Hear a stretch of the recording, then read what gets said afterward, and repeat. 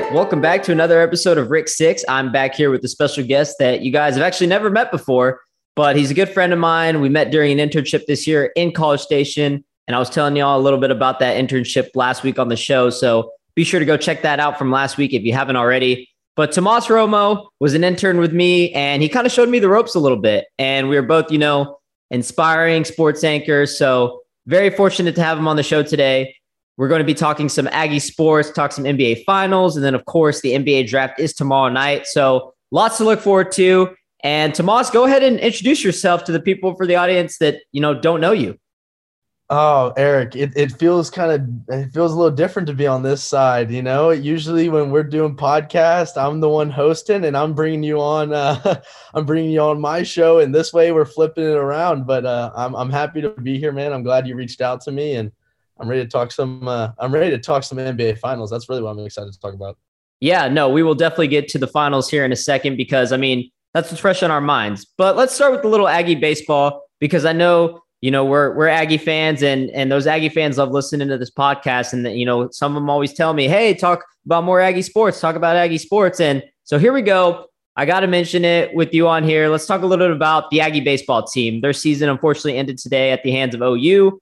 And we know that A&M had to win out to win the national championship. So it was maybe, a far stretch for some people and maybe for us. But I think a lot of people, when you look back at this season, will probably say, okay, disappointing end, but it was a successful season. First year under head coach Jim Schlossnagle. We had a team with a bunch of transfers, and I don't think a lot of people expect us to be in this position in the first place. So just kind of give your thoughts on, first of all, the disappointing loss today, but also overall the Aggie performance this season. Well, I'll always start off this way. I'm gonna start with the game first. I think it'd be easier. But in the sense of what I saw today, you'd really just tip your cap to Sinclair, OU's pitcher. That dude struck out, I believe it was 10 Aggies. It was 10 or 11 Aggies. That's the most strikeouts against one pitcher A&M has had all season. Their next highest was 9 in one game. This is a team that doesn't strike out a lot. And when your best hitters, guys like Jack Moss, who really doesn't struck out twice today. You got guys like Trevor Warner, who struck out 3 times today. If your top of your lineup is struggling, and so far in the College World Series, even in the Super Regionals, even in the regionals, we had our 6, 7, 8 guys, even Cole Kaler in the 9 spot, pick us up a little bit when these guys at the top haven't been performing. Dylan Rock really had an underwhelming College World Series, but he did hit a home run today. But when I look at this team as a whole and what they did today, they just didn't – I wouldn't say they didn't show up. They just got beat. They didn't beat themselves like they did in the first game against OU. And I think that's why a lot of Aggie fans had the confidence of this team going in there and winning against OU. After that first game, you faced their best pitcher. You put up 8 runs. You allowed, 13? But about more than half of them were unearned runs. You beat yourself, whether it was errors, whether it was walks, whatever it may be. So going into this game, I felt good about it. I felt good about A&M's chances of winning this game. And game 2, if they would have won and played tomorrow, it would have been a whole different story. It really would have been. At least the way I see it now, A&M has now shown that we're really on the map. And me and you have talked about this so much, regardless. Remember just talking about basketball. We've mentioned football on talking on Texas Ags' podcast that way, but we're on the map now. I really think we are, in the sense that we were meant to finish bottom in the SEC pretty much. And Final Four, we were the Final Four teams in all of college baseball. There's a lot to be said for that. There's a lot to be said for what Coach Jim Schlossnagle did. And it's one of those things, because it's baseball, it's a little bit different. But just kind of having conversations with people these past couple of weeks, they're like, oh, we still playing? Like, how does this all work? Like, what's the double elimination look like? Mm-hmm. And I just don't think people really understand. We were 2 games away from being in the national championship in baseball, in the sense of one of the big 3 sports: football, baseball, basketball. There's so much to be said for that. This is the closest we've been to a national championship in I don't know how long in any major sport that way. Football hasn't done it. Basketball hasn't done it. And Coach Schlossnagle in his first year at A&M with a bunch of transfers got it done. This is just laying the groundwork. This is now going to be a standard going forward, that this A&M team is going to the College World Series. It's expected now. I know it is for me, and now I'm expecting them to now only, they were 2 games away from the national championship. All right, tomorrow, next year, let's be in the national championship. And A&M had made it, to the College World Series before. I mean, it's not like this was like a new thing. They had made it, they made it in 2017. They made it in, I think it was 2011 or something like that. They had made it like 3 times in the past, 10 or so years, but they hadn't won. They haven't won. They were 0-9. Exactly. 0-9. Yeah. The fact that they were able to not only make it, I mean, making it is one thing, but going in there and performing, I think that says a lot. And like you said, the standard is going to be, okay, now they're expected to be on that level now. This year, a lot of teams slept on them, preseason polls and everything. They had them ranked way too low. And I don't think a lot of people had them, doing anything until they, that second half of the season, they just exploded and started just going off. Everybody was playing together. There was, you're mentioning a bunch of the other guys that were going off, but yeah, no, I think this year was a great year for me to start watching baseball. I mean, that's all I could say, because I've never been that big of I wouldn't say that big of a baseball fan. I've always liked baseball. I just have never really had as much knowledge of the sport as I do now. I think I've learned a lot more, working with TexAgs and you being a baseball guy and just having to cover it. Like, I feel like I've learned so much more in a year than I had, in my whole life. And, MLB's on, I'll turn on the Rangers every now and then, but I think this is like the first year in terms of college baseball that I've kind of really paid attention and figured out how it works, how everything goes. And I mean, shoot, I didn't even know last week how the World Series worked. I know how it works now. So that, that's great. But at least I'm at that point where I kind of have a little bit more knowledge. And then next season, if the Aggies end up, making it to the championship, and let's say, I don't know, God forbid they lose or something, it will be a lot more heartbreaking for me, because at that point I had already been watching the sport for a year now. And at that point I'm just kind of learning more things. So it's like, oh dang, that really hurts more because I pay attention more now. Student of the game. You're kind of a student of the game.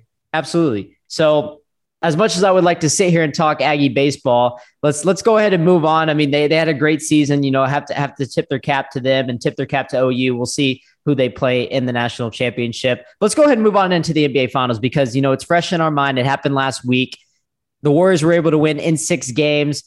Now, Tomas, go ahead and tell me I told you so, because I know you had been on here. Well, you hadn't been on here, but you've been on TexAgs, and I've been saying that, you knew this from the very beginning. Eric, I remember, I would say, what was it? Maybe a couple weeks before the playoffs started, I said Warriors are going to win the finals. And once the playoffs started, I said the Warriors are going to – I was on the Warriors for such a long time. I never backed down. And I would say, I believe it was after the first round of the playoffs, that's when I was like, the Warriors will win in 6 games. And they won in 6. And honestly, I felt good about it. I felt good about the Warriors all year. I think the biggest thing with that team is people just forgot how dominant they were. Like, there was a point in the season where they didn't have Klay Thompson or James Wiseman, and they were still winning games.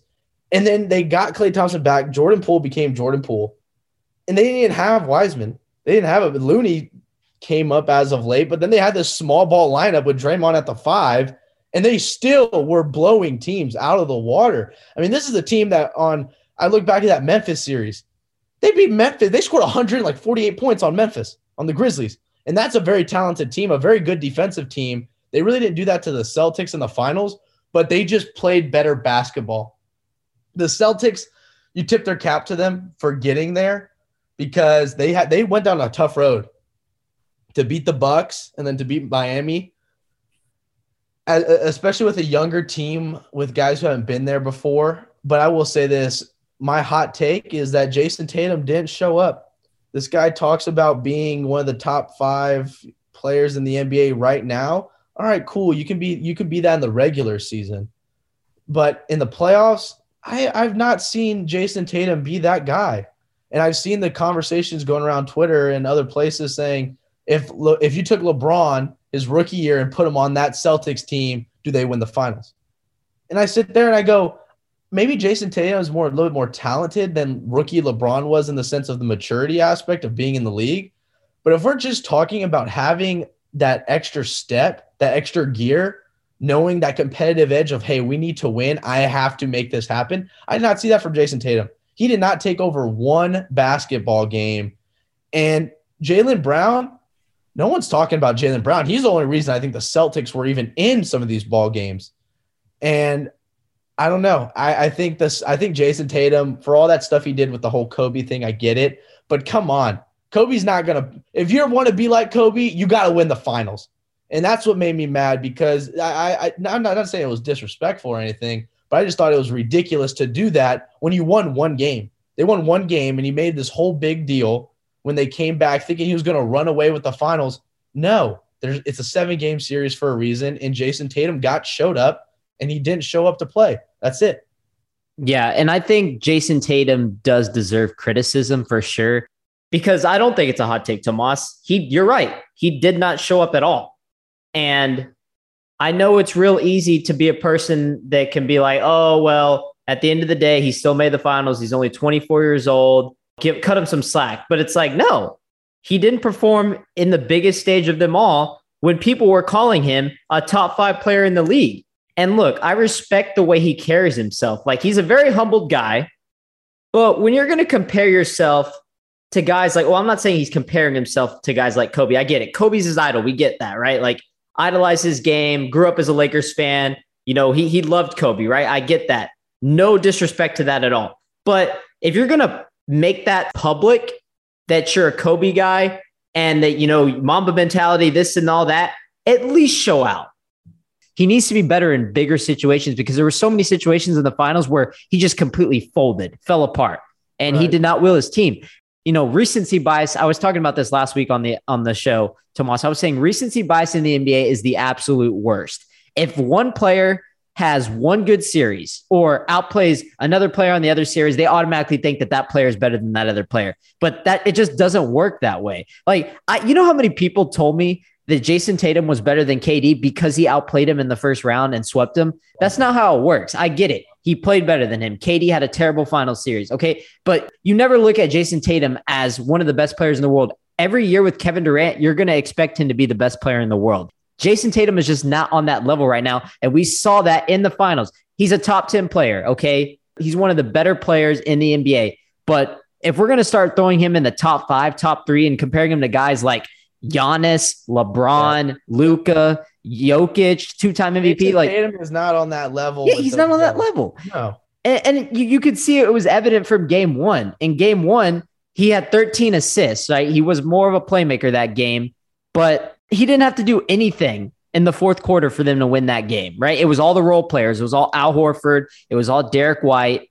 You know, those role players stepped up. And in games where the role players didn't step up, you had other guys go off like Jaylen Brown. It wasn't even Jason Tatum. Jason Tatum was pretty much a liability in game 6 because he just folded at the wrong time. So, you know, I think he just needs to take a little bit of a step back. I got to give him props. All right. You know, like, he played the most minutes in the playoffs by a wide margin. No other player had played as much minutes as he did in the playoffs, other than LeBron James did that one year where he carried the Cavs and they got swept by the Warriors and he had to play like 50 minutes a game. Right. But yeah, so I got to give him props, but he had a lot of turnovers, a lot of careless turnovers. The Celtics had a lot of careless turnovers. You know, I had a little bit of a debate last week on the show with my buddy Preston, and I was saying that I thought, and this is when the Celtics were up 2-1 and the series was far from over, but that's when the Celtics had all the momentum. And I was saying, it kind of seems like as of right now in that moment, the Celtics have more depth than the Warriors, the way the role players were playing. But then once the Warriors, obviously their star power is just going to overmatch the Celtics every time. And we saw that with Curry, Paul, Clay. I was just saying the depth, like if you were taking like all the depth from Tatum, Brown, Horford, Williams, and even the guys off the bench like Derek White, right? If like those guys are on, I think their depth outmatches the Warriors. But if you don't have your star player like Jason Tatum taking over the game, like guys that, you know, they're going to take over the game like Steph Curry and Jordan Poole and Klay Thompson, then it really doesn't matter how much depth you have. At that point, it's just who is the best player on the court. And the best player on the court was 100% Steph Curry, who won his first finals MVP. And I think I just want to add this, you know, before we get to another topic. The last thing I want to kind of say about Jason Tatum, there was so many moments think about it. I look at the third quarter in majority of these games that the Warriors won. The Warriors were going to halftime up double digits. It happened in 2 games. And then the third quarter, you're sitting there. At one point, I want to say it was game 5. the Celtics took the lead in the third quarter at one point for the first time since the opening minutes. Go to game 6. I believe it got to like a 7-point game at one point in the third quarter. You're the best player on your team. Your role players, like you said, got you into that position to now not only take the lead, but win the game when you're down by double digits, and Jason Tatum did nothing. Nothing.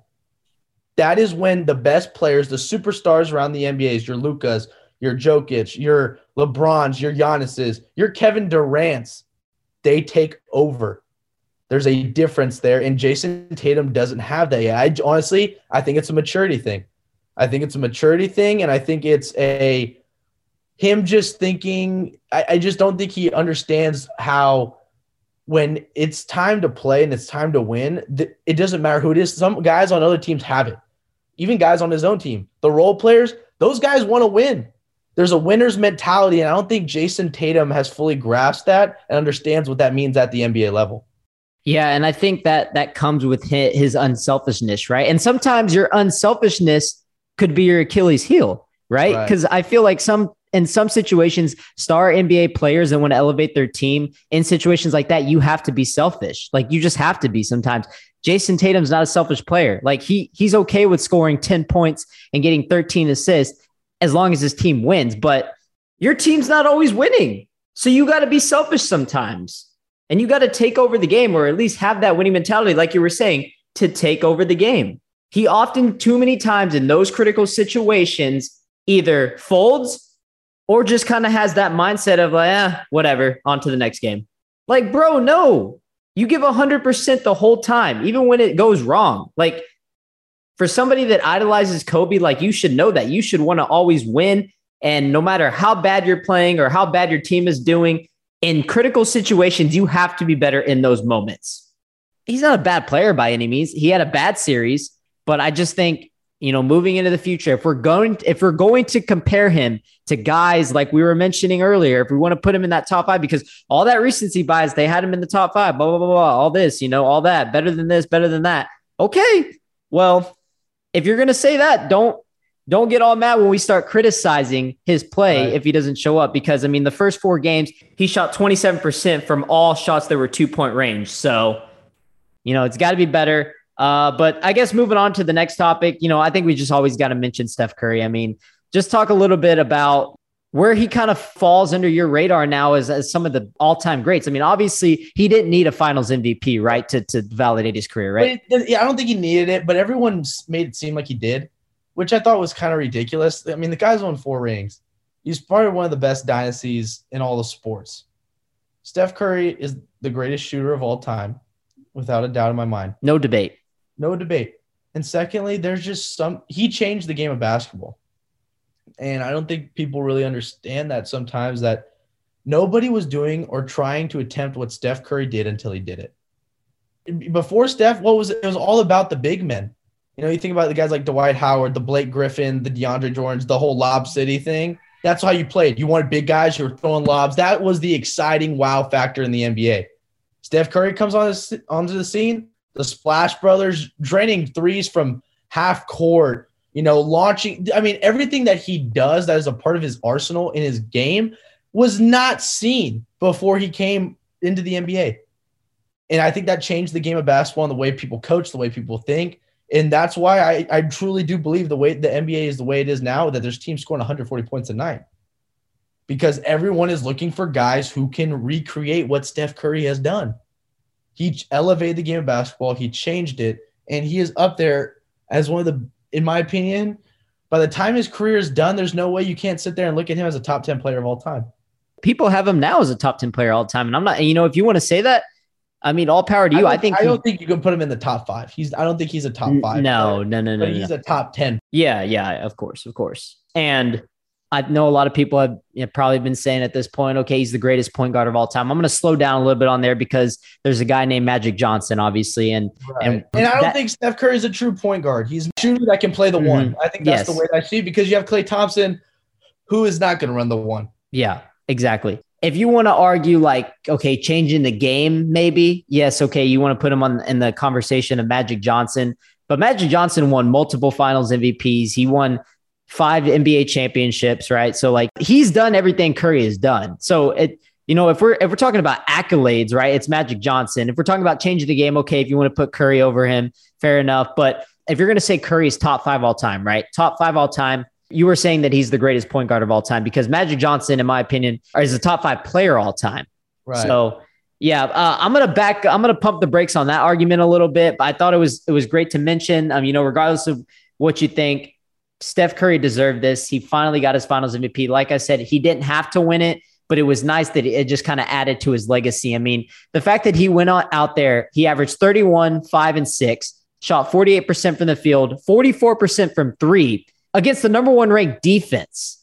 I think that alone is just shows how special of a player Stephen Curry is. And no matter who's guarding him, and no matter what defense it's against, what team it's against, he's gonna find a way to make it work. And even in I think it was game 5 where he didn't make a single 3-point shot. The streak was broken. He had like a 300 game streak. He made at least 1 3-pointer a game. It was snapped in that game. Shot terrible that game. And even with that game, he still was able to shoot 44% from 3. So that's impressive. Got to give him credit. Warriors win. You called it. Congratulations. And you got anything else to say? I mean, I've already talked a little bit about the role players of Wiggins, Gary Payton and all the other guys that contributed to this championship. I was talking a little bit about them last week, even when they were down 2-1. So if there's anything you want to mention, by all means, go right ahead. No, there's nothing else I really want to mention. I'm honestly happy for Andrew Wiggins too. Just everything with his career has been the ups and downs for him to win a championship and be a pivotal part of that. Not only the win, but just that organization as a whole and what he's been able to do these past couple of years with the Warriors and finally able to get that ring. Klay Thompson, after everything he's been through as well. And I'm kind of curious to see what the Warriors do next, especially with Wiseman. I've heard talks that they might trade him, or they might even trade Klay Thompson. Who knows?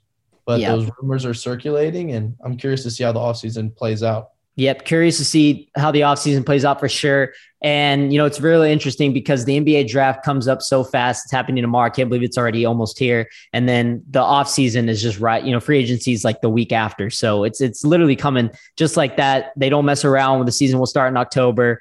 And NBA just keeps moving. So really interested to see, how the season plays out. And also Kevon Looney is going to be an unrestricted free agent. So if they don't retain him, maybe they do end up keeping a guy like Wiseman because they won't be able to keep a guy like Looney. So we'll see what happens there. But let's talk a little bit NBA draft. I don't think we have to go through all the players that are going to be up there, but I want to talk, specifically the top 3 guys that are probably going to go 1, 2, 3. And I think it's pretty obvious at this point. Jabari Smith Jr. from Auburn. He's looking to go number 1 to the Magic. Number 2 to the Oklahoma City Thunder is probably going to be Chet Holmgren. And then number 3 to the Houston Rockets, it's looking like it's going to be Paolo Banchero. So when you look at all those 3 guys, who kind of, sparks your eye the most? Okay, Jabari Smith, he's the clear number 1 to me. That guy, he's the best player in the draft, no doubt. He has all the intangibles to be a superstar at the next level. He played in the SEC this past season with one of the best teams in all of college basketball. And that was one of the best conferences in all of basketball as well. He's played some good competition. He has proved night in and night out that he's the best player on the floor, and he deserves to be the first overall pick. Holmgren, on the other hand, I think he's overrated. I don't see him as he's a guy when I look at him and I think about, what do NBA scouts see or what did teams see in him? They see a dude with a bunch of potential. They see a guy who's about 7 foot and could shoot the 3, and they're like, oh my gosh, this guy is a unicorn. And they want to use that. They throw that phrase around way too much. They started with Porzingis and look where he is now. I'm not saying that's Holmgren's career path, but it's just the truth. He's skinny, he's lanky. I don't think he's going to be physical enough to play down low in the NBA anytime soon. And then you look at the Rockets. I don't understand why the Rockets are going to draft another guard. I get why. I mean, Banchero, he's a great player. We saw what he's able to do at Duke. But why would you draft another guard and move on from a guy like Christian Wood? I understand it because I don't think Christian Wood really wanted to be in Houston anymore. But what are you going to – you're not going to – it just almost looks like they're trying to build a small ball lineup, and it just doesn't work. Houston needs guys. I don't think Houston just needs players. I know it sounds weird just to say, of course you need guys on a team, but they just need an actual roster that they can go out and figure a way to gel together. This is what we're going to do this season.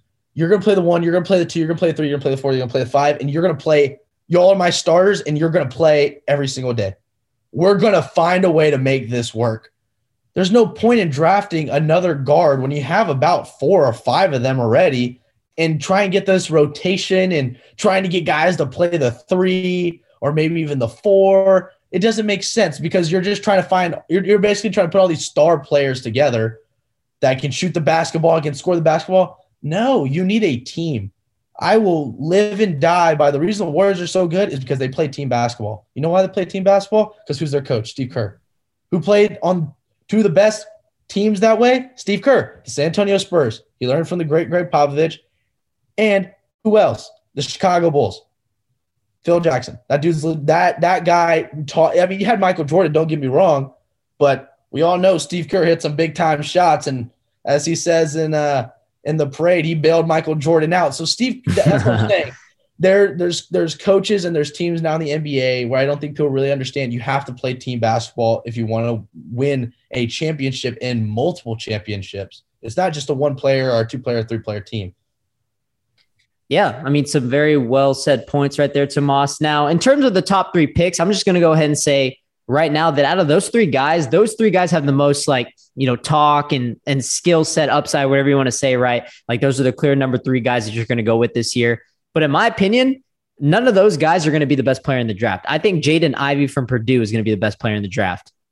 I'm a big Jaden Ivey fan. That kid can play. Yeah. He can play at Purdue. I saw him at Purdue and saw what he was able to do, and I agree with you 100%. I think that guy is going to probably make more noise within the first couple of years than any of those top 3 picks, besides maybe Jabari Smith. Well, I wanted to mention that because a lot of buzz is going to, and then that's the topic we're talking about is just those top 3 guys. We don't have time to knock into the whole 14 lottery picks and everything because obviously Jaden Ivey is probably going to go 4th.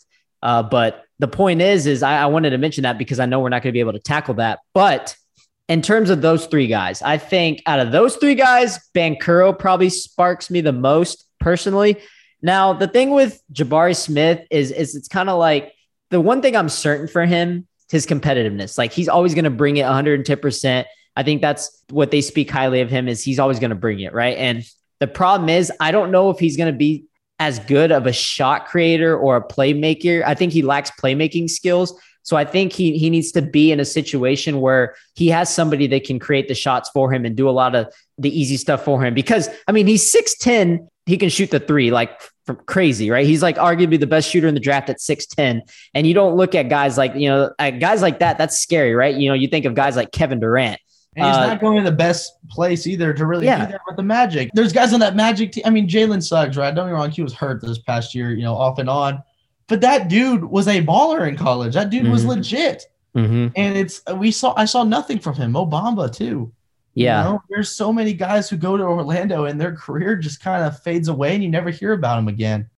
Yeah. So the thing with Jabari Smith, I think there's too many question marks. And then really this goes with Holmgren too. Like moving on to Holmgren, I think there's so many question marks between those top 2 picks that I really think that Houston's kind of getting a steal in Banchero because I think Banchero doesn't have as many question marks. And I think he might be the most NBA ready player. I'm not saying he's going to be the best player in the draft, but out of those 3 guys, I think he's the most NBA ready player. I think the only thing Jabari Smith is better than him at when I watch both of them play is really 3-point shooting. He's the best. He's arguably the best shooter in the draft. I think Banchero is a better playmaker. I think he's a better shot creator. I think he's a better defender. It's real. I just look at Banchero and I just think overall he's the much more better and ready player to play at the NBA level. I don't know about that with Smith, but you never know. And then Holmgren, the thing about Holmgren is just too up in the air. It's almost like that point where like he's either going to be the superstar with all these skill set and it turns out to be like Thunder got this guy and he ended up being a superstar big man and he's awesome. Or he can end up being like this huge bust who just doesn't pan out because he has a slight thin frame. There's so many narratives with Holmgren, and that's what puts so many question marks on him. for me to think like, okay, he's going to be better than Banchero. With Banchero, I don't have any of those question marks. I look at a guy like Holmgren and I'm like, okay, well, Holmgren's either going to be really good or he's going to be a bust. So I don't see much in between there. I really do agree with you there. I think you hit it right on the tee. Yeah. So, despite what we think about all those three players, do you think it's going to be that order though? We're going to go Smith, Holmgren, Banchero. Do you think, maybe Holmgren, Banchero, Smith, or how do you see it playing out? I see Smith as the number one. I see I agree with you, Holmgren at 2. And I think the Rockets have made it pretty clear if Banchero's on the board, they're going to draft him. I think a part of me, Jaden Ivey's probably going to go 4, but I wouldn't be surprised if he finds his way into the top 3 and a guy like Holmgren might slips out. Yeah. I don't think Jabari Smith does, but I could see Holmgren dropping a little bit. Yeah, I've heard the Thunder have had, real big interest in a guy like Jaden Ivey too. And God, I couldn't even imagine him and Shai Gilgeous. That'd be awesome. Like that'd be a deadly backcourt. That'd be awesome to see. So if they do that, that's gonna kind of mix up the draft a little bit. Right, I think so too. And it's also one of those things. If that happens, and Holmgren starts sliding, how far does he slide? Yeah, because it looks like, say in some instances it goes, they go Smith 1 to the Magic. Number 2, the Thunder get Ivy. They mix it up. It's like, oh, Holmgren. Then at that point, the Rockets are in on Banchero, so he's not going to go third. So it's like, how far is he going to fall? Right. Mm-hmm. Yeah, should be fun, Tomas. Going to be tuning in tomorrow to see where all these players go. I always kind of love sitting around, pay attention to the lottery picks, and after that, I don't really care that much too. Same, but I watched about maybe the first like 12, 15 picks, and that's it. But Tomas, it was great catching up with you, man. Enjoy some of these. Enjoy the draft tomorrow for sure, and we'll talk soon, man. Thanks for joining me. Of course, Eric. Anytime, my man. All right, and we will see you guys next week.